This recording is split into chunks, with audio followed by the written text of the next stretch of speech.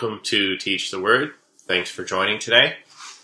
Today's topic is going to be about truth. Let us pray. Heavenly Father, thank you for who you are.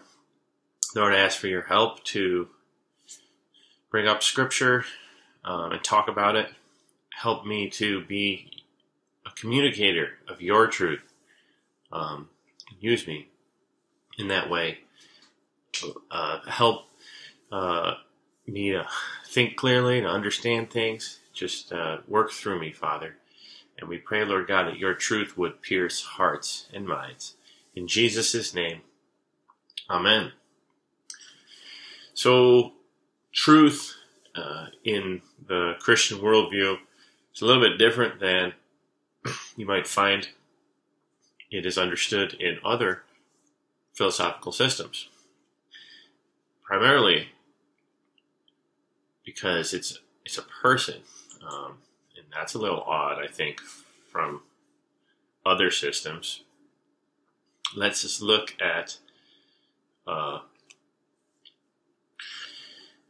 the basic verses that communicate truth in that sense. I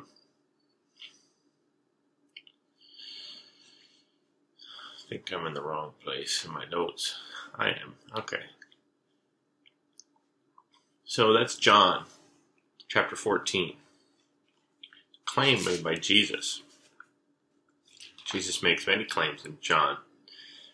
They're referred to as the I ams because he says, I am this and I am that. And in John 14:6, we find one of these I am statements where Jesus is claiming to be truth itself. I do think this is unique. I don't know there's any other system where truth ends up being a person. John 14:6, Jesus said to him, I am the way, the truth, and the life. No one comes to the Father except through me. A little trifecta there. The way, the truth, and the life. What is even more unique is that John talks about Jesus as the Word of God. If you flip to the beginning of this book, that was during chapter 14 there, 14:6. John's also the author who states that God is love. Another radical claim, but specifically about Jesus, he makes this claim that Jesus is the Word of God. Of course, Jesus is God, but he's also the Word of God. The Word. John 1:1. In the beginning was the Word. The Word was with God, and the Word was God. He was in the beginning with God. All things were made through him, and without him nothing was made that was made. In him was life, and the life was the light of man. The light shines out of darkness, and the darkness cannot comprehend it. And then if you drop all the way down to 14, verse 14, and the Word became flesh and dwelt among us, and we beheld his glory, the glory of the only begotten of the Father, full of grace and truth. There you have Jesus, full of truth. But that's Jesus. If you have him, Jesus is the Word in the Gospel of John. He's the Word through which everything was made. But he's also God. He was with God, and he was God. In the beginning was the Word was with God, the Word was God. He was in the beginning with God. All things were made through him. So, it's not much of a stretch of the imagination to see that when John is recording Jesus saying, I am the truth, and John's recording that Jesus is the Word, is with God in the beginning, there's a connection there between Word, Logos, and truth. Word of God and truth. Let's look at Psalm 119. Psalm 119 oftentimes have mentioned on here. It's a long poem about the Word of God. Every verse but one, I've said this before, contains a reference to the Word of God, written Word. But verse 151 is the one to look at today concerning truth. You are near, O Lord, and all your commandments are truth. Trying to show how the Israelite Old Testament believer would have understood truth. He would have thought that the law, the commands, every one of them was truth. And John, when he writes the Gospel of John, which we were just reading,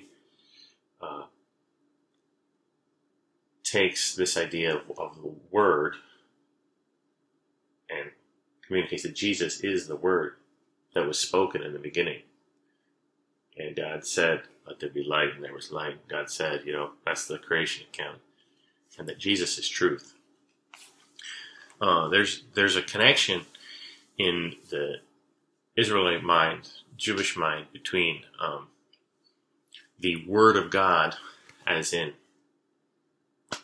the Torah, like these commandments that we just talked about. You are near, O Lord, and all your commands are truth. And the Word of God that brought the physical universe into existence. Let's look at another poem to see that. Psalm 147. Many psalms show this, but Psalm 147 is my favorite example of it because it's really profound contrast switch. If you look, start in verse,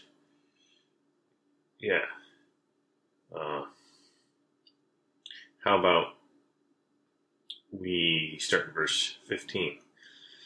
This is God. He sends out his command to the earth. This is Psalm 147, verse 15. Talking about the Word of God. He sends out his command to the earth. His word runs very swiftly. And what is his word doing? Verse 16. He gives snow like wool. He scatters the frost like ashes. He casts his hail like morsels. Who can stand before his cold? So his word goes out and he sends harsh weather. Verse 18. He sends out his word and he melts them. He causes the wind to blow and the waters flow. Seamless transition to verse 19. He declares his word to Jacob, his statutes and his judgments to Israel. He has not done thus with any nation, and for his judgments they have not, and as for his judgments they have not known them. Praise the Lord. So the other nations do not have the Torah, is what he's talking about. But Israel, it's been declared to. He declared it, spoke it from Mount Sinai to them. So you see this understanding that the Word of God that orchestrates all of nature, causes the sun to rise and the sun to set, the leaves to bloom, the flowers to grow. That very word is the same as the Word of God that came to Israel on Mount Sinai, which is the Torah, these first 5 books of our Bibles. They're identical. And they're all truth. There's truth in what's going on in nature. That's a sense of truth, and there's truth in the Word. And then in the New Testament, John brings that about. It says that it's Jesus. So somehow Jesus is in the Word itself. If he's truth and he's in the Word, and Jesus is actually in what's going on in nature. He's the sustainer of it. He's the creator and sustainer. We see that elsewhere in the New Testament, that idea of sustenance. Hebrews. It's in the beginning of Hebrews. Hebrews 1.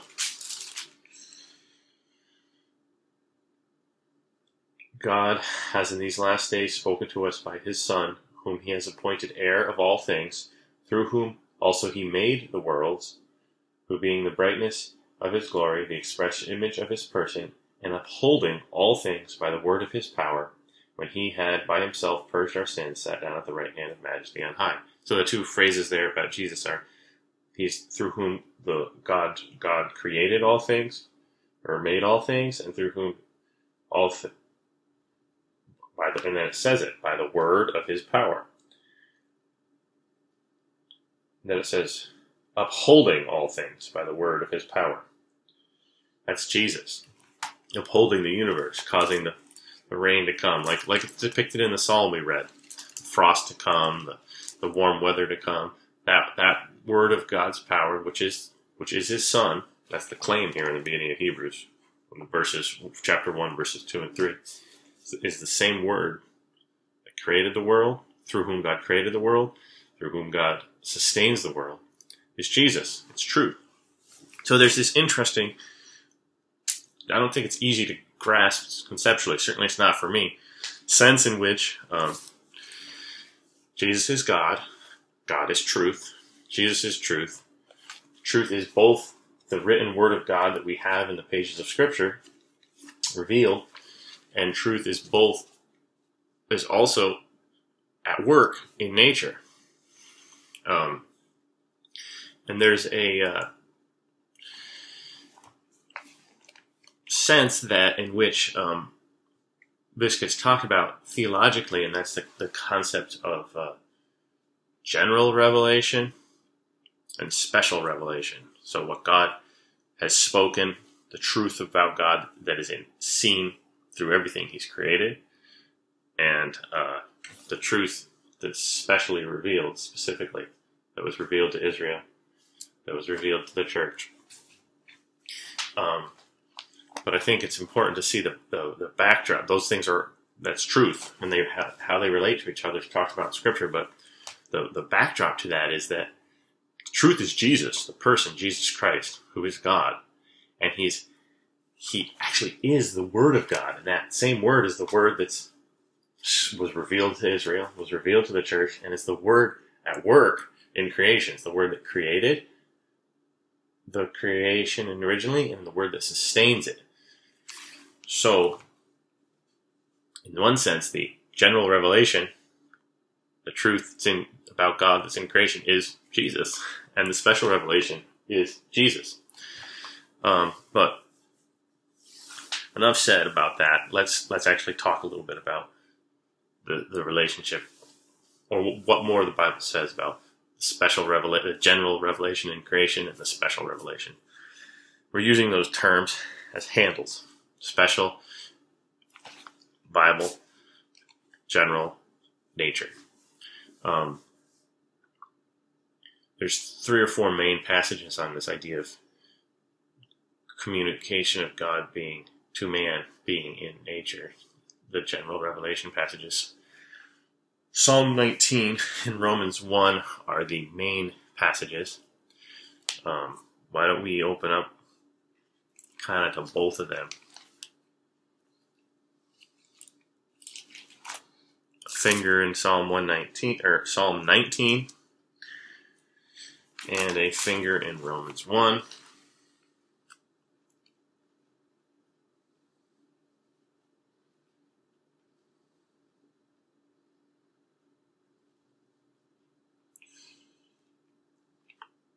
There we go. So, first couple verses of Psalm 119. It's actually Psalm 19, not 119, Psalm 19. The heavens, well, first off, the superscription. To the chief musician, a psalm of David. The heavens declare the glory of God, and the firmament shows his handiwork. Day unto day utters speech, and night unto night reveals knowledge. So it's this declaration that the created world, the heavens,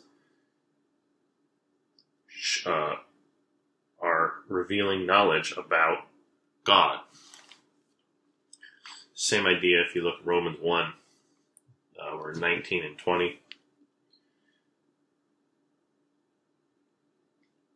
What may be known of God is manifest in them. Them is a reference to, I'm not sure. Let's back up. Verse 18.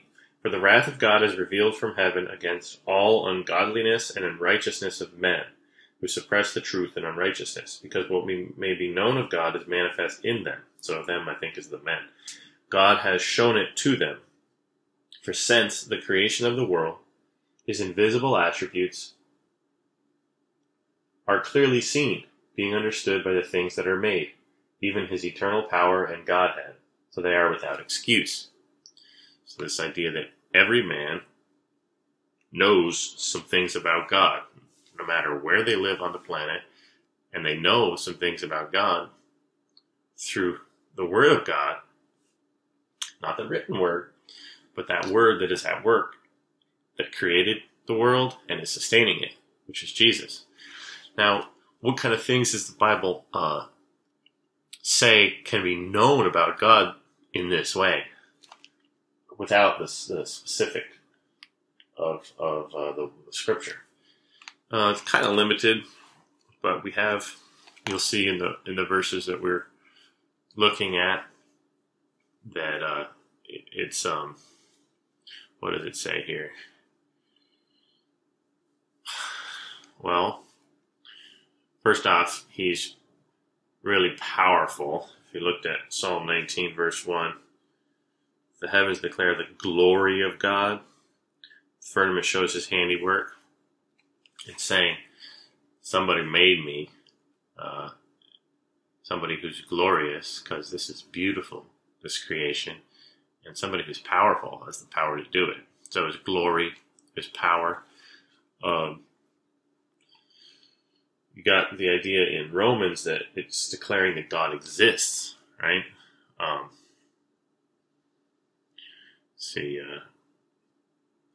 What was that? Verse 20. For since the creation of the world, his invisible attributes are clearly seen, being understood by the things that are made, even his eternal power and Godhead, so that they are without excuse. The idea of being without excuse is that it's declaring the existence of God. So that there's the power stated quite clearly, his eternal power and Godhead. That there's a God, a cause that created this, who exists, who is powerful. But I mean, there's more things that are communicated about God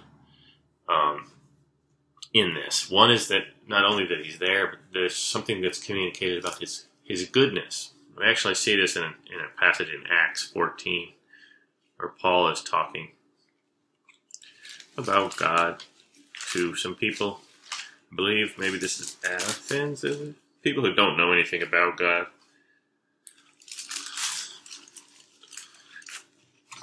Oh, I'm going the wrong way. Acts is before Romans. Acts 14. Maybe we should have just stuck in two passages. It's hard to flip and hold your fingers in two passages at the same time. Yeah, so, no, he's in Iconium. So, Paul's talking to, Iconium, Lystra. He's in Lystra now. So, verse 14, these guys are trying to offer sacrifices to Paul and Barnabas when they're preaching the gospel to them. They think Paul is Zeus. No, they think Barnabas is Zeus, and they think Paul is Hermes. And the priest comes out, he's got an ox, he wants to sacrifice to them. And then this is Paul's response. He says,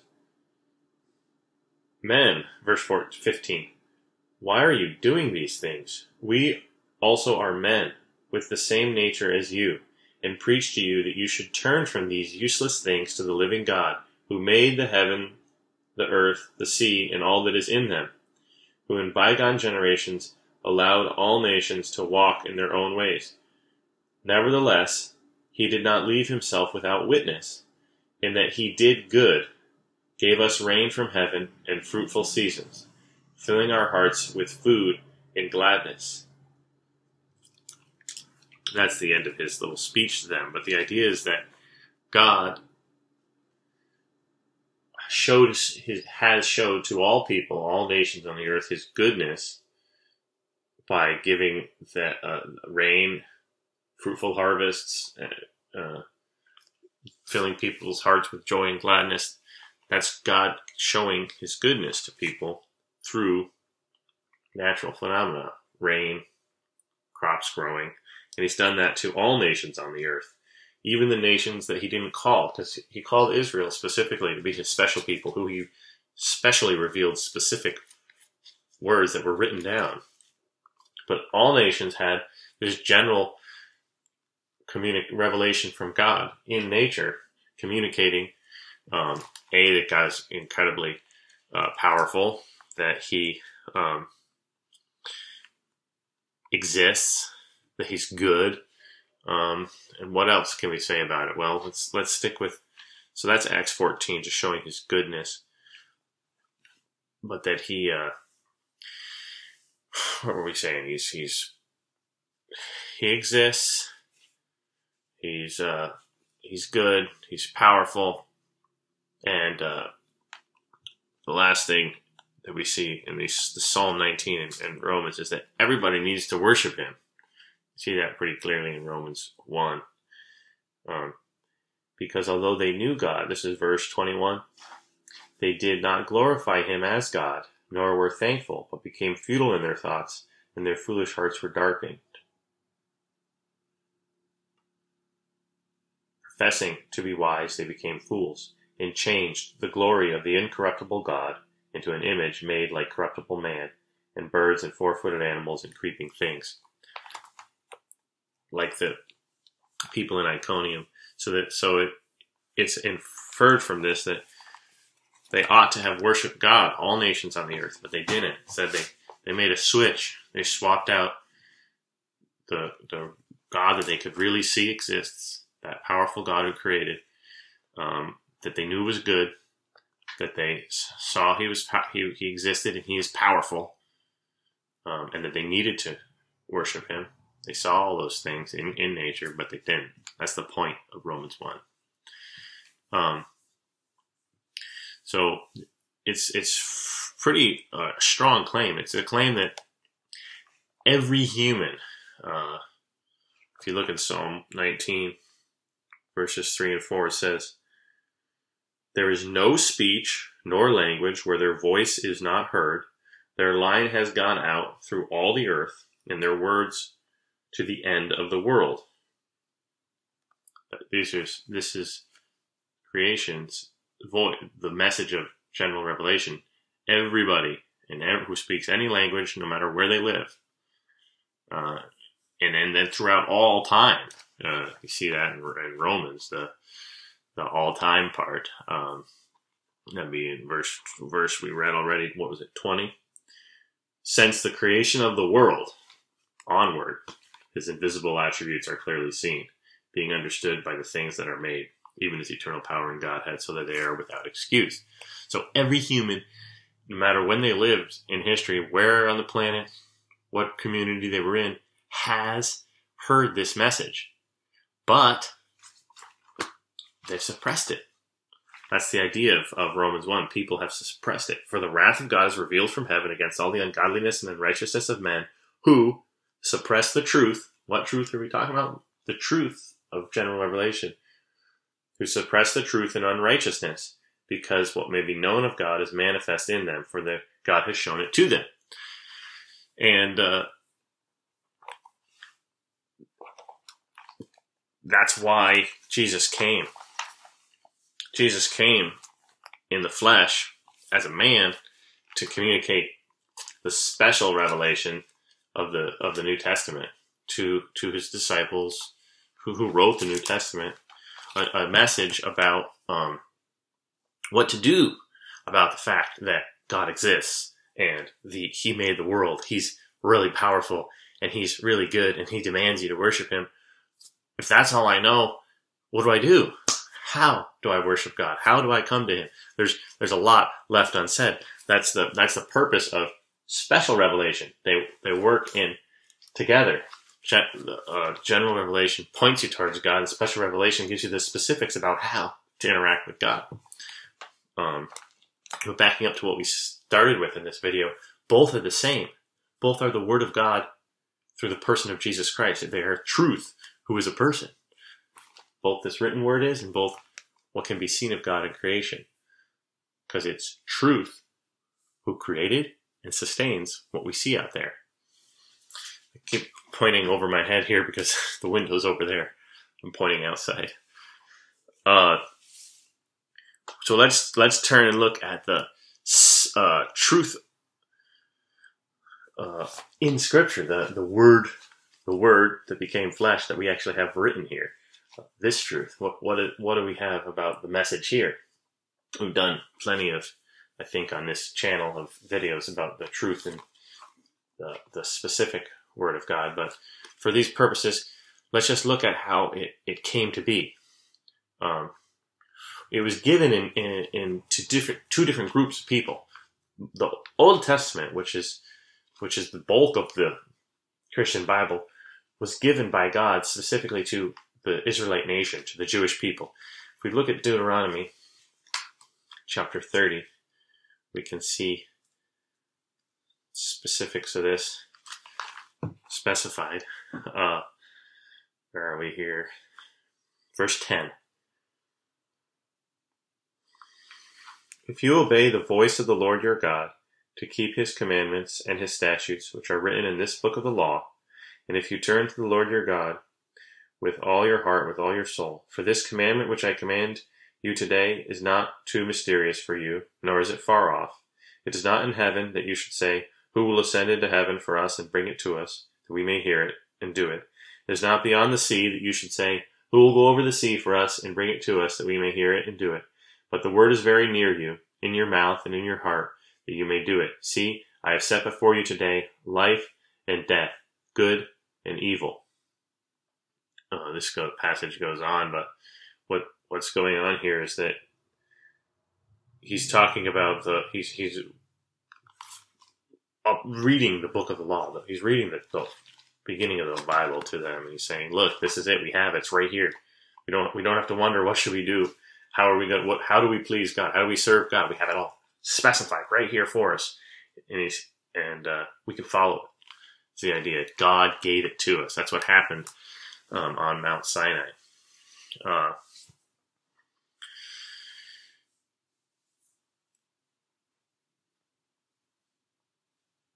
Let's look in Jeremiah 26. This is a different section of the same revelation. Jeremiah is what's referred to as the prophets. Verse 26, we're in verse 4 and 5. And you shall say to them, thus says the Lord, if you will not listen to me, to walk in my law, which I have set before you, to heed the words of my servants, the prophets, whom I sent to you, both rising up early and sending them, but you have not heeded. So this kind of adds a little second layer on to speaking to the nation of Israel, his people, and he's saying that I've spoken to you in the law that was revealed on Sinai. That's the beginning of the Old Testament. That's verse 4. He says, perhaps, and you shall say to them, thus says the Lord, if you will not listen to me, to walk in my law, which I have set before you, to heed the words of my servant, the prophets, whom I sent to you, both rising up early and sending them, but you have not heeded. If you will not, why am I? So, did I read 4? Thus you shall say that if you, sorry if I'm just repeating myself, if you will not listen to me to walk in my law, which I have set before you, that's the beginning of the Old Testament, to heed the words of my servants, the prophets, whom I set before you. That's the second section of the Old Testament, the largest section, the prophets, adding on to that God has spoken his truth in the law and in the prophets. That's why I brought that passage up. But the message is to Israel, the Israelite nation, the Jewish people. It's not specifically to the church. But the message of the New Testament is different. It's for all people. It's given to the church for men of every tribe and tongue and nation to hear. You see in what we read in Hebrews earlier. God, who at various times and in various ways spoke in time past to the fathers by the prophets, that's the books of Moses and the prophetic books, has in these last days spoken to us by his Son, whom he has appointed heir of all things, through whom he made the worlds. Jesus being the bearer to his apostles of the New Testament, and he opens the audience of the New Testament up to the Gentiles, not just the Jewish nation. We could look at verses that show that, but let's not. Let's actually kind of close off this topic where we're just talking about the truth that's written and the truth that's out there, by just saying that the subject matter of the written truth is much more involved. It's much more, it's more than just God exists, you need to worship him, he's good, he's powerful. No, it's more of a lot. It's actually, if you look at, it's everything that's needed for living. Where's that verse? 2 Timothy 3. Yeah, 2 Timothy 3, 16 and 17. All scripture is given by inspiration of God, is profitable for doctrine, for reproof, for correction, for instruction in righteousness, that the man of God may be complete, thoroughly equipped for every good work. That's the content. It's got a lot more content than what we see in creation. But its message is, yes, it was originally to Israel and brought into all men. That's what the parting words of Jesus were, was that, let's look at the parting words of Jesus, Matthew 28, that his disciples would go, people he had been teaching, who were Israelites, who were Jewish people. He says to them, Matthew 28, 19, all authority has been given to, I'm in 18 actually, all authority has been given to me in heaven and on earth. 19, go therefore, make disciples of all nations, baptizing them in the name of the Father, the name of the Son, the name of the Holy Spirit, teaching them to observe all things that I have commanded you, and lo, I am with you always, even to the end of the age. This is the very reason why Protestant and other groups, I think it's mostly Protestant that are involved in Bible translation, but they go all over the world to every ethnic group they can find and learn languages and translate these words of Jesus into every language of every nation, to teach them the things Jesus has said. It's obedience to that command. So that's enough there. So just back out so we get to see the forest a little bit from the trees we're kind of wandering around in, banging our heads on. So we started this discussion off. We're trying to talk about truth. What's the Bible say about truth? It says it's a person.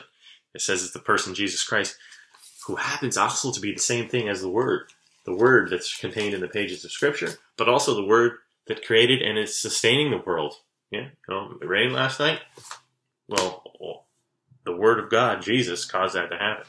That's the idea of Scripture. And that's truth. We see truth in creation, and we see truth in the pages of Scripture. Tried to really parse out what the Bible says about the truth seen in creation, not really parsing out the truth about contained in the page of Scripture. That's what the subject of every video is about. There's a lot here.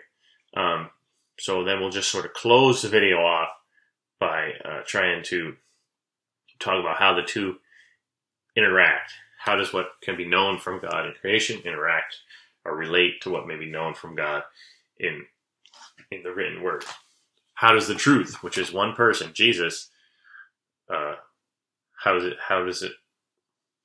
we connect the two? They're not different. We've already pointed that out. The truth is Jesus. So that truth that's in creation and the truth that is the Word of God, it's the same Word of God causing creation to run that's in the Bible. So there's no conflict or contradiction between them. because they're one person, Jesus, truth. The same could be logically inferred from the fact that whatever God says one place is the same in another place, because God doesn't lie. That's one of God's attributes, but let's not go there. Basically, the idea here is that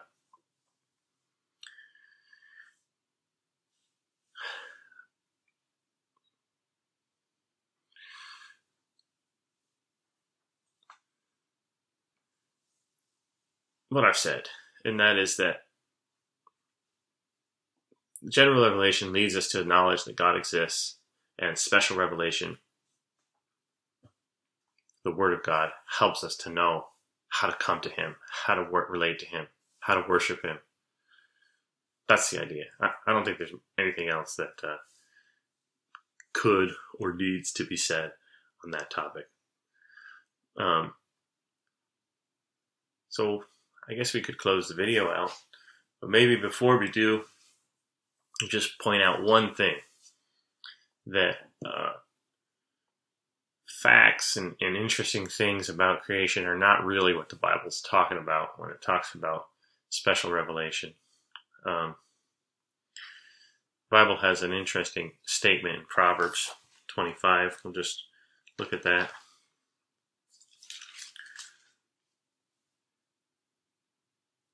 Proverbs 25, verse 2. This is Solomon speaking.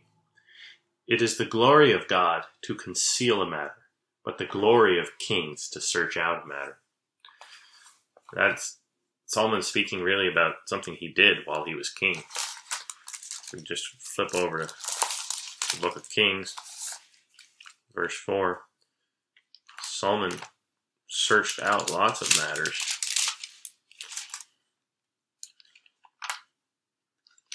Kings 4, verse 29. And God gave Solomon wisdom, exceeding great understanding and largeness of heart, like the sand on the seashore. Thus Solomon's wisdom excelled the wisdom of all the men of the east and all the wisdom of Egypt, for he was wiser than all men, than Ethan the Ezrahite, Heman, Karkol, Darda, the sons of Mahol, and his fame was in all the surrounding nations. He spoke 3,000 proverbs, and his songs were 1,005. Also he spoke of trees, from the cedar tree of Lebanon even to the hyssop that springs out of the wall. He spoke also of animals, of birds, of creeping things, and of fish, and of men of all nations. And men of all nations from all the kings of the earth who had heard of his wisdom came to hear the wisdom of Solomon. What's the idea here? That's all kinds of information that you could find by using the scientific method. Solomon was searching those things out. But the point I'm trying to make is that's not what what the Bible is talking about. It's talking about this, what God has revealed in nature, because these are things God has concealed in nature. It's like the opposite. It's a general concealment. It's the glory of God to conceal a matter, the glory of kings to search it out. God has concealed these things for us, humans, to search them out. And so in one way, when we engage in sciences of observing the physical universe, we are searching out things God has concealed for us to search out. It's like a child and a father in a little treasure hunt. That's the idea. So we said that, and that's it. Truth is a person. It's Jesus. He has created all that out there. He is sustaining it. It's God's word, which is Jesus, that's created and is sustaining. And it's God's word, which is Jesus, which is in the pages of these scriptures. That's truth. And it's a person. Very fascinating. So if truth is this person, and he's in creation, he's in the pages of scripture, how do we account for a phenomena of where people they misunderstand, or they misinterpret? They say, well, I never saw that God existed in creation. God really didn't make himself clear to me. So God's claiming in the pages of scripture that there's no one, all men are without excuse, because what may be known of him is revealed. But then you have men claiming, we probably have heard say a famous atheist say, God didn't make himself clear to me. I wasn't clear enough for me. I don't believe God. He has to show himself to me. Whereas God's making a claim, I already showed myself. So how do we deal with that? It's something along the topic of misunderstanding.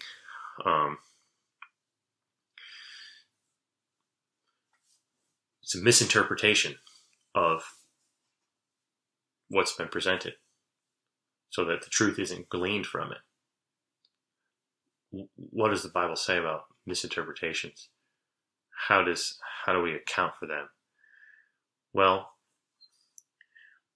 the Bible says more than one thing, obviously. It definitely affirms the idea that,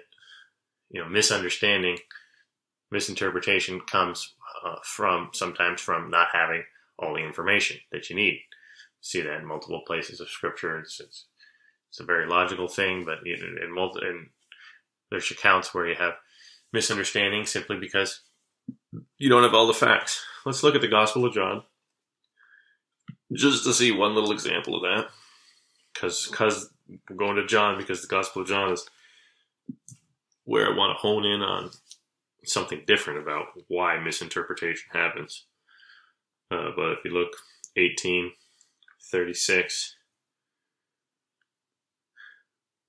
Jesus is in a conversation with Pilate. Pilate doesn't understand what's going on. He's trying to figure Jesus out. Jesus says to him, "My kingdom is not of this world. If my kingdom were of this world, my servants would fight so that I should not be delivered to the Jews. But now my kingdom is not from here."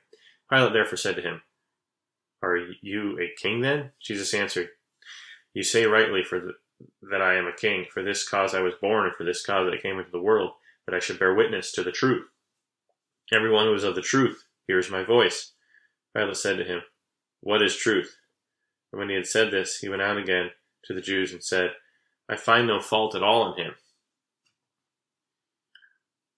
So that is a hint towards what we can, that's not an example of misinformation or not enough facts to not understand. Because Pilate's interrogating him, trying to get all he can, but he still misses the big truth, which is that this is God in front of you. He misses that. If you read through this whole interrogation, you might sound like he might get hints of that, so he washes his hands of it, but he fails to respond the way he ought to. That is to bow down and worship. So he pumps. This is a court proceedings. He's pumping for all kinds of information. He's trying to uncover every little thing he could find, and he got a lot of information in front of him, but he can't digest it. Jesus is saying, "I have come into the world that I should bear witness to the truth. Everyone who is of the truth hears my voice." So you got this idea that those who are, certain people just hear Jesus, as in they follow him. They're open to his message. Certain people do not hear Jesus. They are closed to his message. And the difference is people are of the truth or they're not. It's an idea that what is going on is going on somewhere in the heart. It's different from what would be going on in the mind. Like, I didn't have enough information. Let's actually go to where there is a real example here of not being enough information. John 4:10, the reference I should have looked up. "If you knew the gift of God and who it was who says to you, 'Give me a drink,' you would have asked him and he would have given you living water." Jesus is speaking to a woman who does believe in him, does go into the city, calls all of her friends to come and hear the Messiah. But she hasn't yet believed in the narrative of the passage of John 4 because she hasn't yet realized who Jesus is. But as soon as she does get the facts, she believes. If you knew the gift of God and who it was who says to you, 'Give me a drink,' you would have asked him and he would have given you living water. she eventually does ask for living water. She does believe in Jesus. Unlike Pilate, whose response is, "What is truth?" Everyone who is of the truth hears my voice. What is truth? His response is totally different than this woman in John 4. Pilate's in John 18. And what's going on is people are of the truth or they aren't. Let's look at John 8, 43 through 47.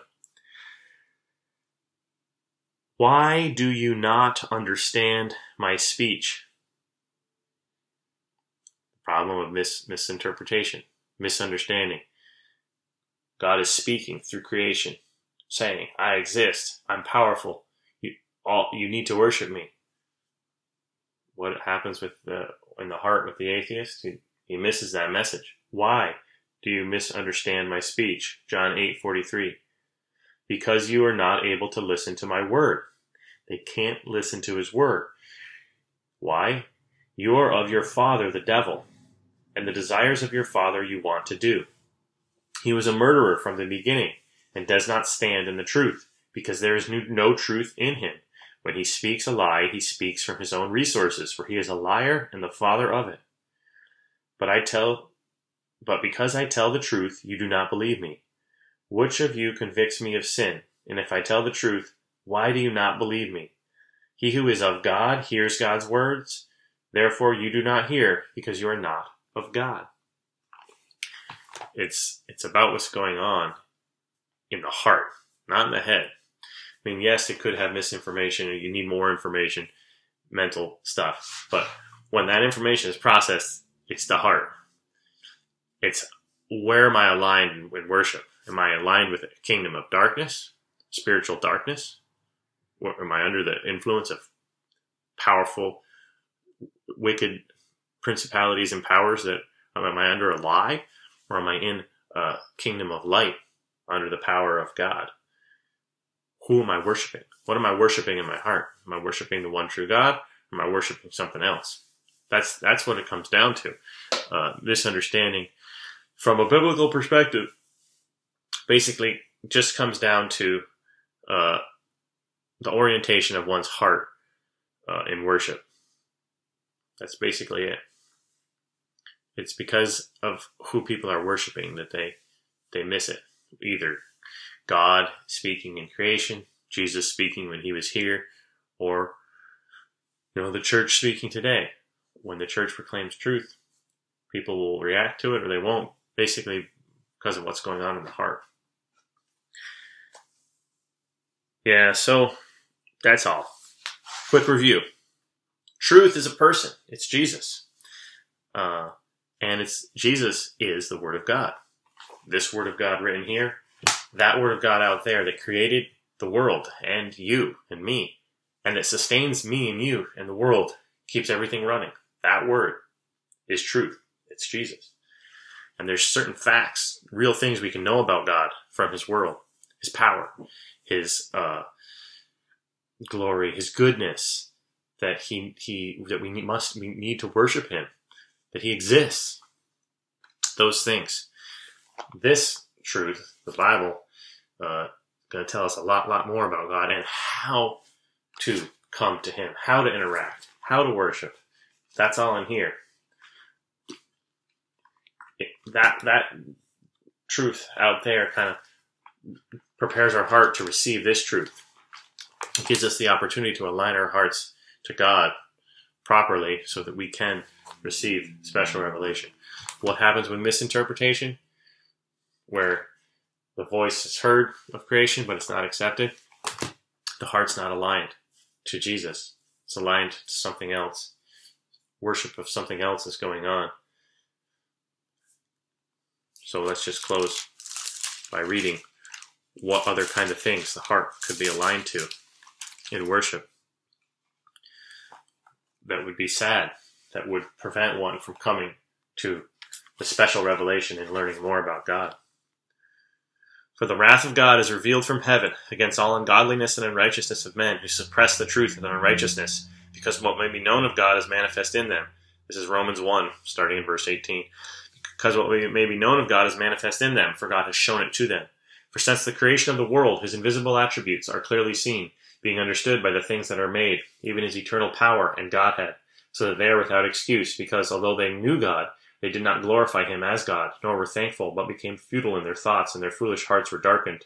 Professing to be wise, they became fools, and changed the glory of the incorruptible God into an image made like corruptible man, and birds, and four-footed animals, and creeping things. Therefore God gave them up to uncleanness, in the lusts of their hearts, to dishonor their bodies among themselves, who exchanged the truth of God for the lie, and worshipped and served the creature rather than the Creator, who is blessed forever. Amen.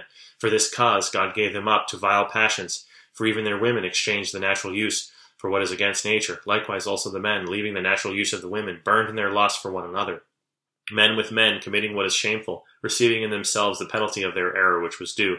And even as they did not like to retain God in their knowledge, God gave them over to a debased mind, to do those things which are not fitting, being filled with all unrighteousness, sexual immorality, wickedness, covetousness, maliciousness, full of envy, murder, strife, deceit, evil-mindedness. They are whisperers, backbiters, haters of God, violent, proud, boasters, inventors of evil, disobedient to parents, undiscerning, untrustworthy, unloving, unforgiving, unmerciful, who, knowing the righteous judgment of God, that those who practice such things are deserving of death, they not only do the same, but also approve of those who practice them. That's a long list, and it's somewhat of a progressive three-stage thing. That's what people are worshiping. If one's heart is wrapped around anything on that list, then they miss it. They will miss it. They will misinterpret, because their heart is oriented towards, what do we have here? Covetousness, sexual immorality, backbiter, gossip. Hearts wrapped around one of those things. That message that God is speaking, whether in the Word or in nature, is going to be misinterpreted. Only when the heart is oriented towards God, when those things are forsaken, confessed as sin, and crying out to God for help, and heart is wrapped around God, will the message be heard, rightly understood, and transformation of a heart happen, and the ability to come to Scripture from a right posture, to be submitted to it, to want to learn from it, to want to serve God through it. As long as the heart's wrapped around any of those things on that list, the message is going to be rejected, not heard, or misunderstood. Let's pray.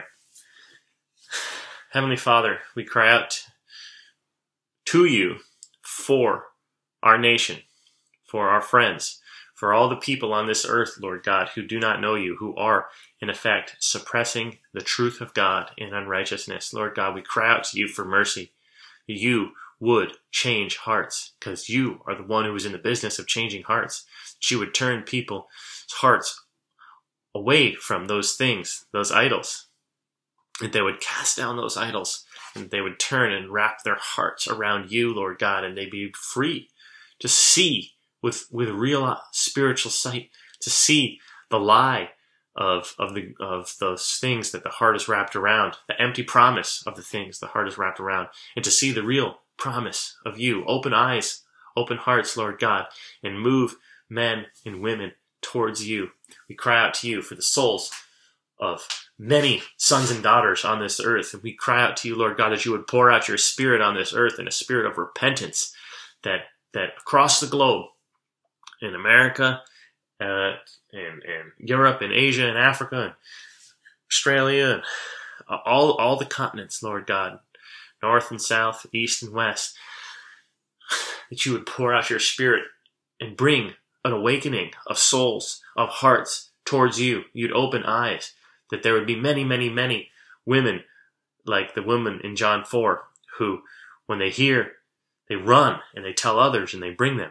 And Lord God, that there would not be hearts that you would just not allow there to be hearts responding like Pilate in disgust. What is truth? Father God, we cry out, have mercy on us. Have mercy on us. In Jesus' name, amen.